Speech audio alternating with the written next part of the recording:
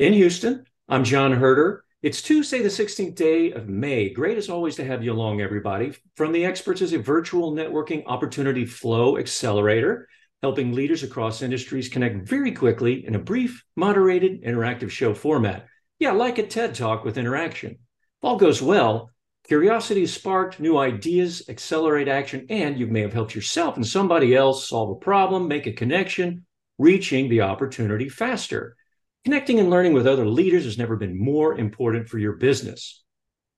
AI and groundbreaking techniques like ChatGPT are not only revolutionary, but controversial, having the most profound impact on business world of any technology since the personal computer. Bottom line, companies have got to adapt and learn how to properly use AI to survive. Welcome to the first in a series of interactive shows focused on helping business leaders solving problems with AI in partnership with Hewlett Packard Enterprise. Now, I'm going to launch this first poll before we dive in, so please take a moment and fill that out for us. On the show today, why do so many AI projects fail? And what does success look like? And how do you know what's at stake here? Folks, help me welcome guest expert Dale Brown. Dale's a seasoned sales and go-to-market executive with more than 25 years in the IT industry, with deep experience in infrastructure, cloud, SaaS, and now AI ML. In his 6-year machine learning, which includes data labeling, ML ops, pipelines, workflows, orchestration, Dale is one of the few people who has 2 successful corporate exits in machine learning under his belt. In his current role as global leader for AI software sales at Hewlett Packard Enterprise, Dale is joined by his colleague and team member, Bianca DePriest, AI and ML Senior Account Executive with HPE. Dale, grateful to have you and Bianca kick off the new HPE series and look forward to your insights and the discussion with the group today. Over Hey, John, to you. thanks for having us. We're really excited to be here. I know you're taking a look at the poll, but let's talk about what I hope you learn here. There's really 3 things. I hope you walk away with ideas for navigating success to AI ML, and you'll hear me use the term ML, meaning machine learning. Second is I hope that you're able to pinpoint the challenges and set corrective approaches to the path forward in getting there. And then the third is have ideas of ways of bridging the technical and business sides of the topic, because that's really required in this sort of new world order of making AI relevant to your business. So there's been a lot of talk about machine learning, AI, how it fails, why it fails. I have a slide for you which lists out some of the sort of standard things that you have heard before. John, if you could put slide 1 up, that would be great. And so as you look at these things and you dig into the topic, and when you search, you'll see these kinds of things there. And as we're waiting for that, number 1 is lack of clear objectives. Number 2 is lack of domain expertise. Number 3 is poor project management. Number 4 is lack of stakeholder buy-in. Number 5 is data related to data quality. It's related to or the unavailability of data. And then 6, there's a series of technology-centric things. So back to the meta question here, which is like, if AI is so important, why do projects fail? So when you see this list, are these causes or are these effects? And so, sure, they're facts. Like, these things happen, but my observation that these are effects. These are outcomes that have other root causes.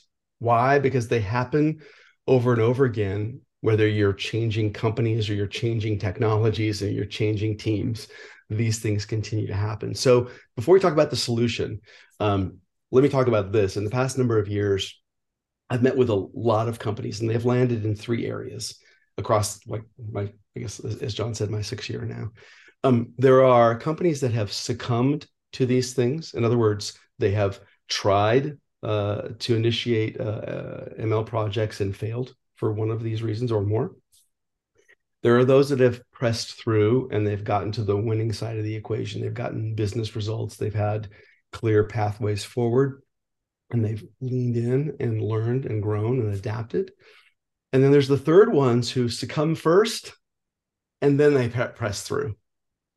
And so my challenge for you today is to think about how to actually land in that middle category and not end up in the third category. Because at the end of the day, as you're seeing, AI is here to stay. And so it's really about how effectively your company, your team, your organization, and frankly, you participate and educate. John, I think we still don't have slides for the team here. Yeah, Gus, are you on that? I'll keep going while we wait. Yeah, sorry. No worries. Keep going. I'm adaptable. So when we talk about the solution to things, and you can see the slides, and we'll get you caught up here. But look, you can categorize the solution is really one of three things, and I'll dig into this a little bit. And just go to the second slide, John, when you get it up there. It's really about three elements that help you transcend and push forward. It's about comprehension, it's about education, and it's about leadership. Now, when I say the word leadership, by the way, people go, oh, well, I'm not in management, I'm an IC. And this transcends that. This is about your individual leadership. Next slide, if you would, John. There we go. I'm going to move this down so I have some notes here. Sorry about this, team. There we go. All right. So let's start with the nucleus and work ourselves backwards here. So when you talk about access to path forward, how does that happen? So let's say that you are part of a financial services company and you're highly regulated and you want to implement machine learning for a better customer experience. So you need data that's both internal, you need external data that's unstructured, you need to actually create ML models for customer experience. And the problem that you run into is that you can't get access to the data that you need because of concerns over privacy, concerns over regulatory, et cetera. What do? Do you stop? Do you just say, oh, ML doesn't apply to our company? What you do is you lean in. And typically what that is that's a comprehension problem. In other words, to what degree do you need that information? Do you need it in its raw sense, or can it be pre-processed before your team gets access to it? Educating the people that are preventing you, that have set the policies to getting what you need to move forward, is really was going to be what's key, so that they actually understand and they co-collaborate and co-create. If you continue to back that point up into the education cycle of that example, right, you can use examples of what other companies are doing. And then you move even further, you have to have support from your leadership base, but also your own leadership to lean in. So the reality is that all of these things to trigger your access are really start with your decision to press through. So as I get into this a little bit more, what do I mean by comprehension? You have to enter the other person's world. You have to actually understand why they are preventing you from getting what it is that you want or need, why a decision has been made, and where that is stopping you. When it gets to education, oftentimes, in fact, I just saw this, I was just reading this, Procter & Gamble is sending all of its senior executives to actually go get trained, and I believe it's at Wharton Business School, on artificial intelligence so that they can speak in context about what ML can do for their company and what that means and how they actually drive that forward. And so when you're looking at the points of education, regardless of whether it's technical or business, you need to understand, particularly what you're trying to do, what other companies are doing, but also understand how you're actually trying to apply machine learning, right? There are what I refer to, no offense anyone, but more basic ML use cases. You're using tabular data, you're doing pricing model analysis, you're doing churn analysis. ML is taking some data you have in-house already, and it's creating models and processes so that it improves the business process for you. Or you're doing more advanced things, which is multimodal, raw unstructured data, some tabular data. You're bringing that together to make decisions about customer experience. you're doing deep learning related things all the way through to generative AI, which is in that sort of category. Those are more complicated things. The flow of data from outside the company and how you process the data and actually how you train models at scale.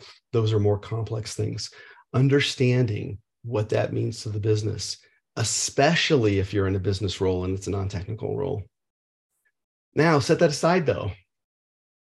From the education standpoint, if you're in a technical role, do you know how to write a business case that gets you the money you need to actually complete your project?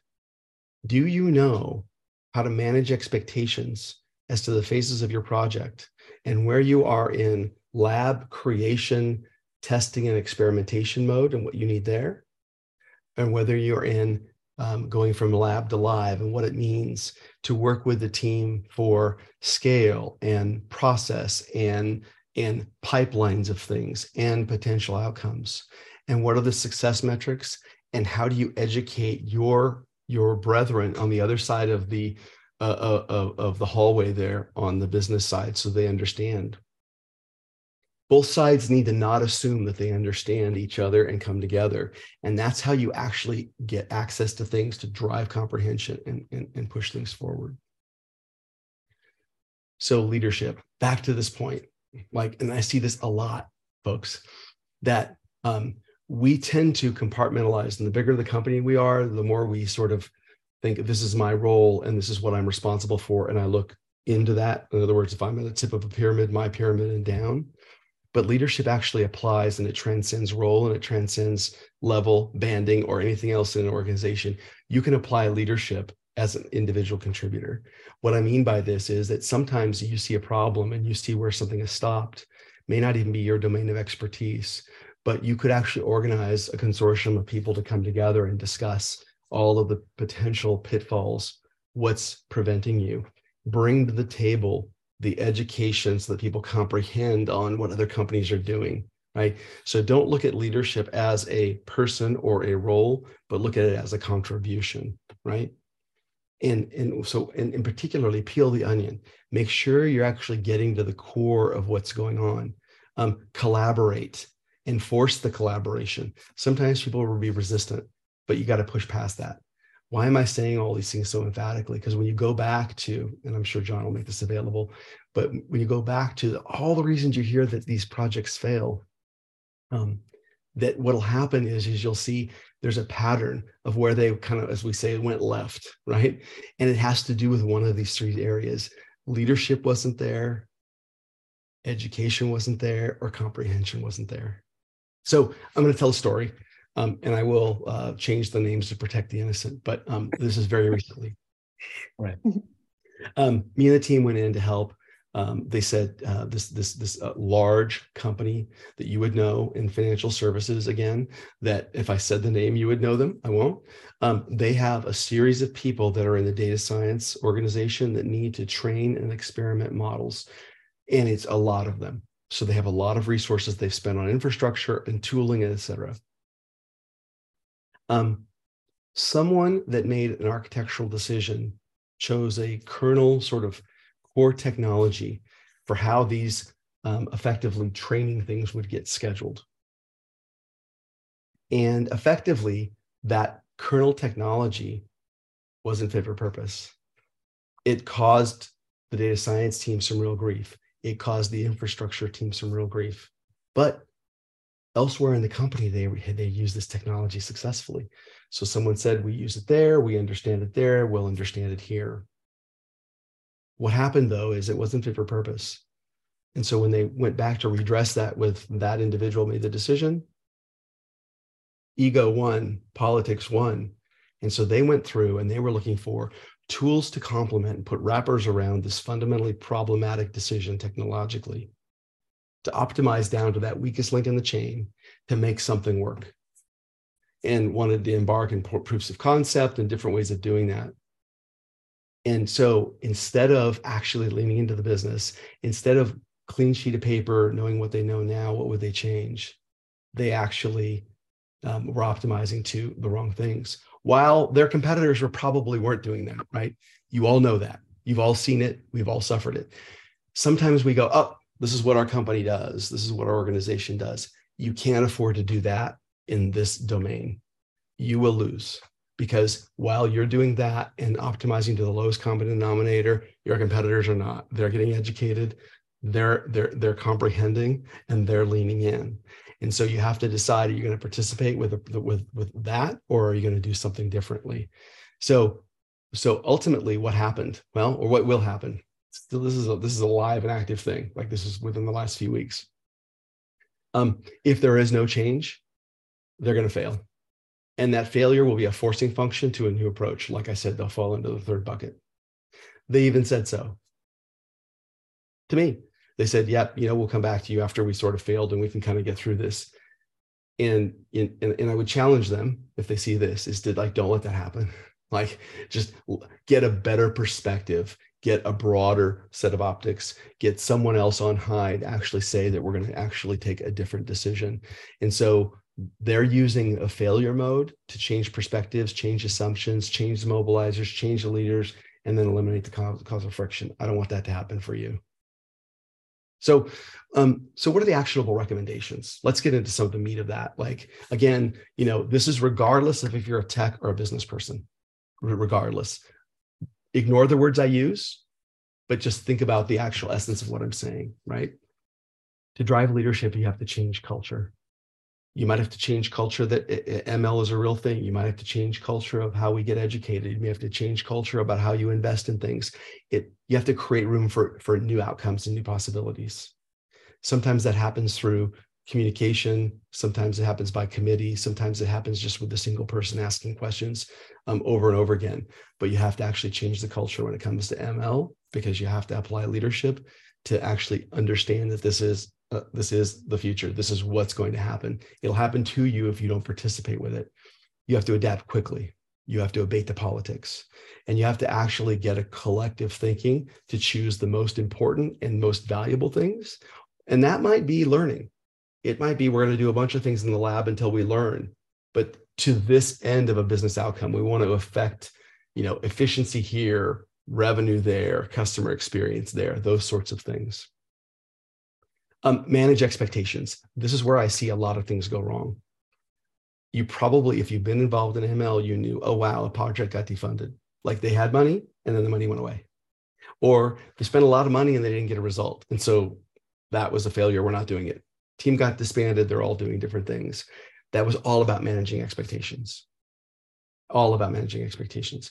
What I've seen since I started in this industry is that data scientists and ML engineers are not experts on business cases. They're experts in their field of expertise, right? Leadership is expert in business cases, but leadership aren't experts in ML. Oftentimes, people in leadership roles. And so you got to make sure that you're managing expectations, especially at the project level of, we're spending this money to get this result, to deliver this outcome, and here's where we are in the phases of things. And by the way, yes, this is 5 or 6 figures today, and here's what it's going to take at each particular phase, and here's how the business is benefited. Oftentimes, your leaders are used to thinking about binary outcomes. This is a win, this is not, right? And in ML, it's a process. So manage the expectations to know about the investment and how you're actually moving forward through the process of things. Number 3, get acclimated to the outcome risks. Bianca on my team is actually a subject matter expert in ethics and AI. Big topic right now. She'll have some things to share a little bit later. But when you talk about the ethics and the impact, we all know the stories about how the large organizations have been doing ML for years, ran into some real problems. This is no secret. There was a company, one of the big ones, that was disqualifying women based upon if their resume had any sort of women's organization or association in the resume. There was another company that we all know, we use their devices on a daily basis, that they had problems with facial recognition and skin tone, right? Very publicized, very brand affecting. So know about the risks of AI in the construct of ethics. Regulatory. What's the trend of regulatory and compliance in your industry for AI today and for the processes you want to affect? Big area is observability. Do you know what happened to affect a model to make a decision? Is that traceable back to the data and the changes of the data and the code? In regulated industries, super important. But even in not so regulated industries, when your leadership wants to know how we got here, you'll need to have an answer. I highly recommend that you pay attention to that. And here's another story. So when people say, I want to embark on an ML project and I'm greenfield, right? Or relatively greenfield, there are three trade-offs. There's three approaches with trade-offs, I should say. The one is you can go an open source software route, what I would also call DIY, because you've got to pull all that stuff together. Low expense to get started. It can be expensive. It can get you some results. It can be, the trade-off is expensive to live with. The challenge with that is you can't make feature requests for products to open source projects, right? You might have an internal expert in a certain field of things. That's great, but realize there is a hidden cost to open source and DIY that may not be so obvious when you're just doing this in the lab, if you will, in a controlled environment. So cheap to get started, could be expensive and difficult to live with. It may put you at a disadvantage in time to market. The other side of it is you can go to a system integrator that has experience in either a business process or using machine learning or both. They can take your scope, they can deliver a result to you, and then someone has to run that, right? Someone has to use it to operate it. And you're going to have change. You're going to want to expand the scope. You're going to have change orders. You're going to have all kinds of things in managing that relationship, because it won't be a one and done where they deliver it to you. You'll have an evolution or a life cycle of that project. So one throat to choke, get an outcome, might be expensive and time consuming to live with, might not. You might have a more virtualized organization where that makes complete sense for you. Then there's straight up the middle, which you choose a platform, which has a series of things that a set of processes and a set of tools that things already do. There's a lot of companies that are doing these things. Some of them are doing very basic ML and they're trying to extend into deep learning. Some of them are open source tools already, and then you can pay for licensing fees and get deeper support.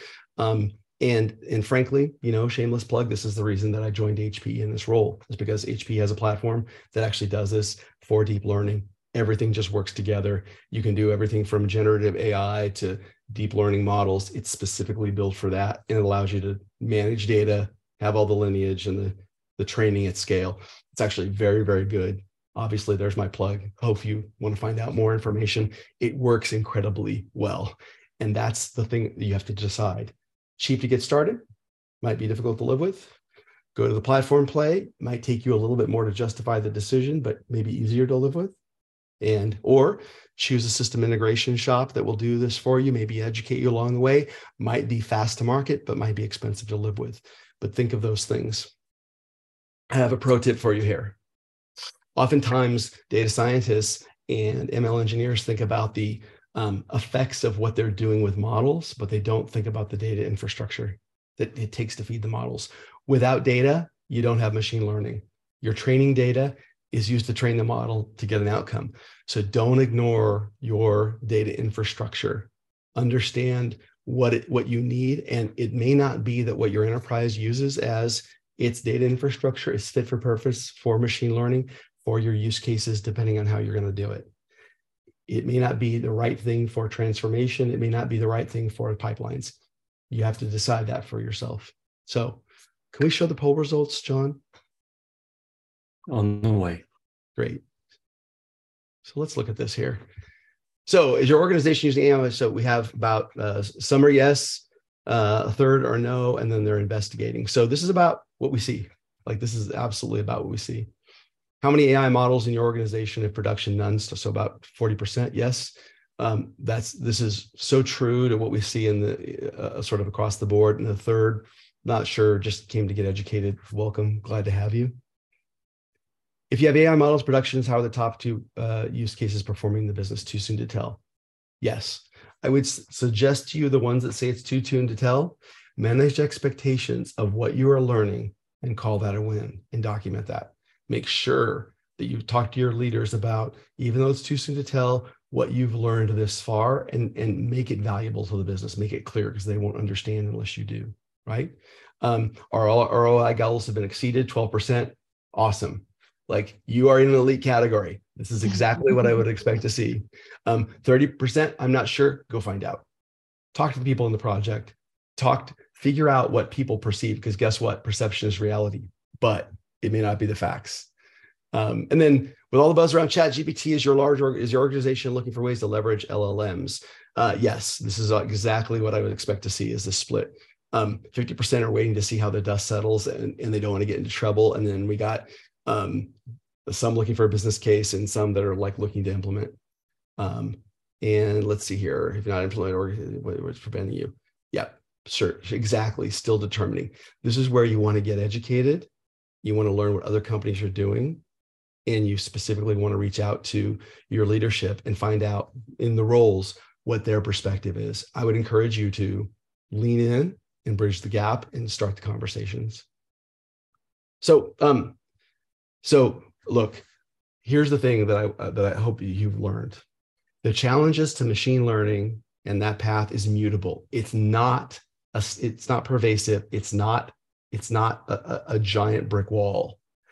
You just have to choose particularly where the pressure points are to open up that pathway to action, how you actually have a pathway to success. And frankly, when you do, you will see the advantages to the business. You don't want to be the last ones in your industry to sort of apply this and get the efficiencies and or the particular outcomes.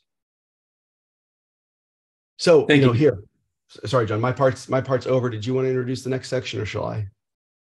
No, I'd like to go ahead and say this is a perfect time for us to open the floor and get some feedback from the group. Perfect. Thank you.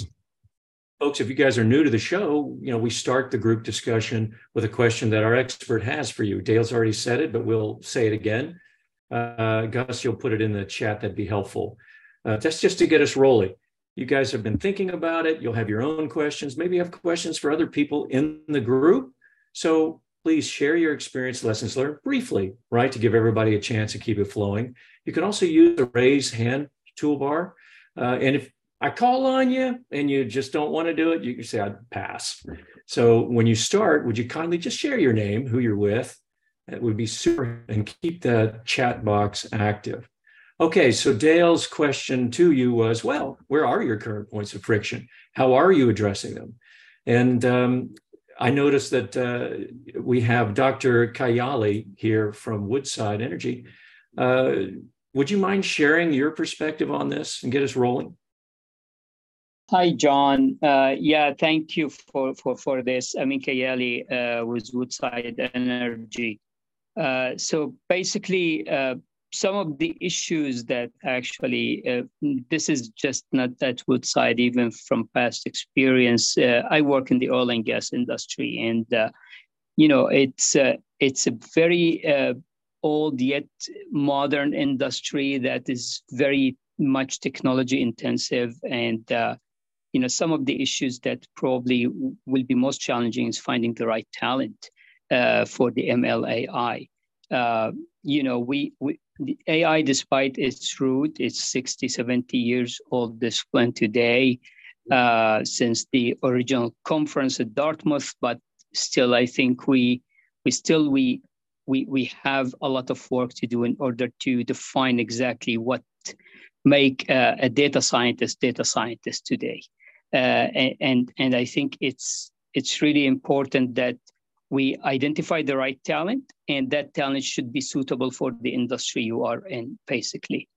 It's one thing to have a business champion on the business side. Another is to make sure that the data scientists themselves understand how the data is generated, how it is used by the SMEs, how to identify really what would be an anomaly in the data that you have, and that knowledge, kind of, the bridge between you and the SME has to be somehow built. It's not the SME only that will be watching over you. You should be watching also over what data you are using and whether this data actually is good or not. That's one thing. Another thing is framing the right problems and make sure that you are not trying to solve everything with AI ML, because not everything needs to be actually be using AI ML. So that sometimes is really a good practice to kind of taper the hype and expectations that AI is going to solve our problems, and also to put at ease some of the SMEs and people in the industry, the geologists, the geoscientists, that AI isn't here to take your job; it's here to facilitate and help. And so the last point I want to make, it's extremely important that you evangelize. So the adoption is one of the friction points for actually the success of AI ML. Program in any organization, and bringing along the business, trying to make sure that they have clarity on what to expect and how you can help them, and make sure you just if they need to clarify more than one time, you be open and try to frame it differently until you get to a place where you feel like, okay, they got it. The black box is no longer black.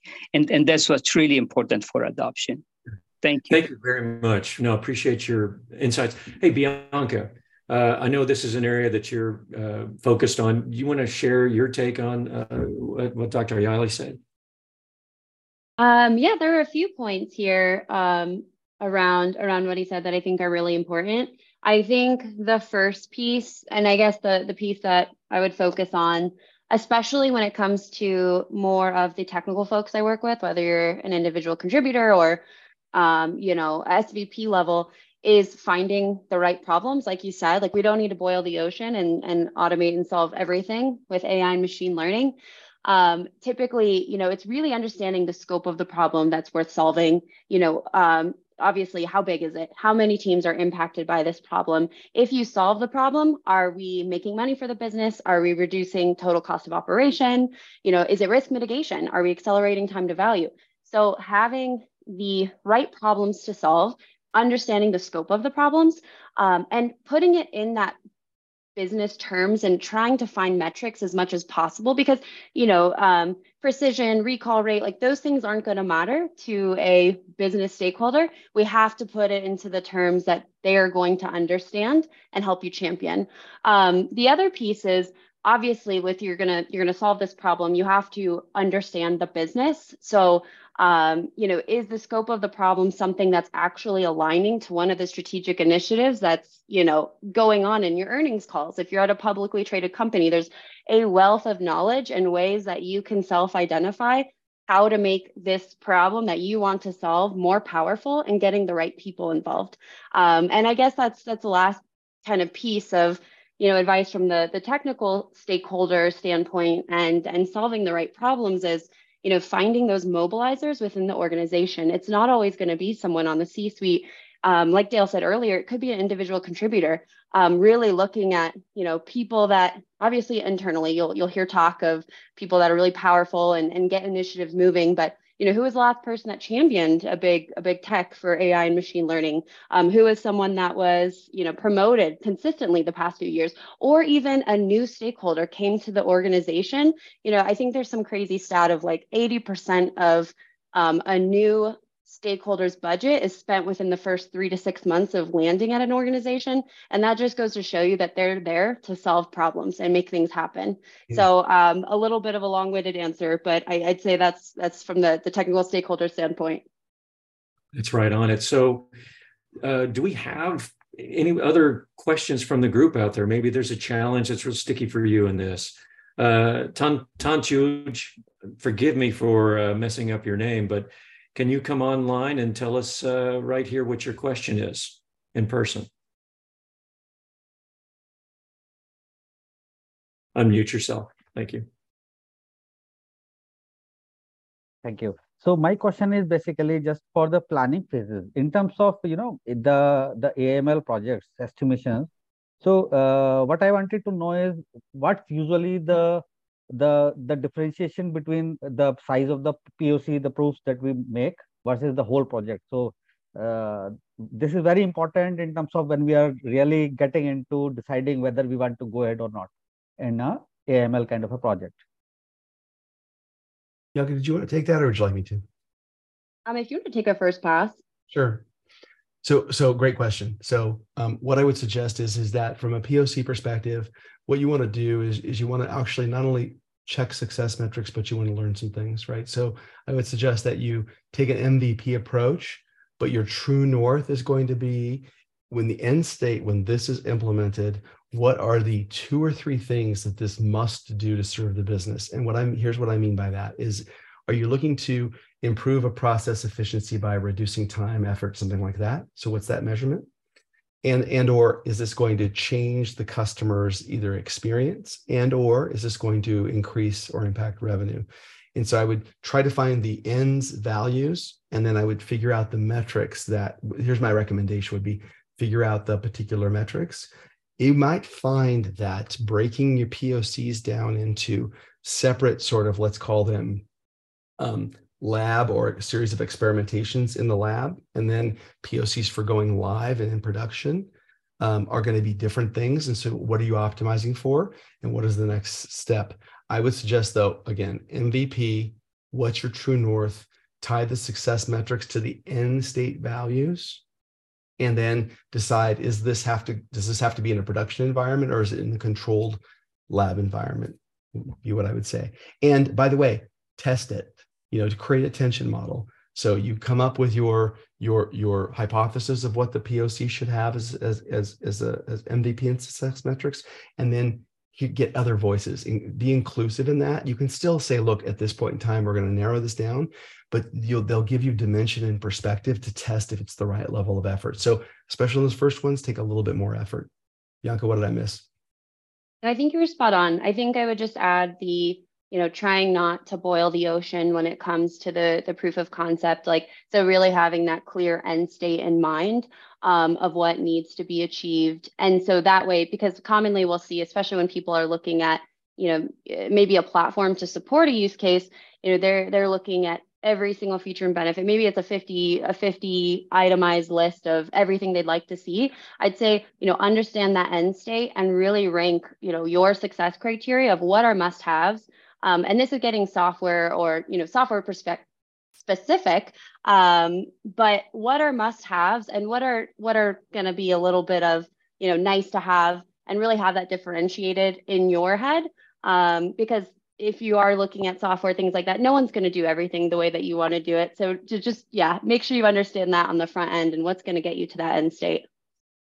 Hey, Steve, Clifton, if you're there, any different perspective from the defense side of things that you're seeing?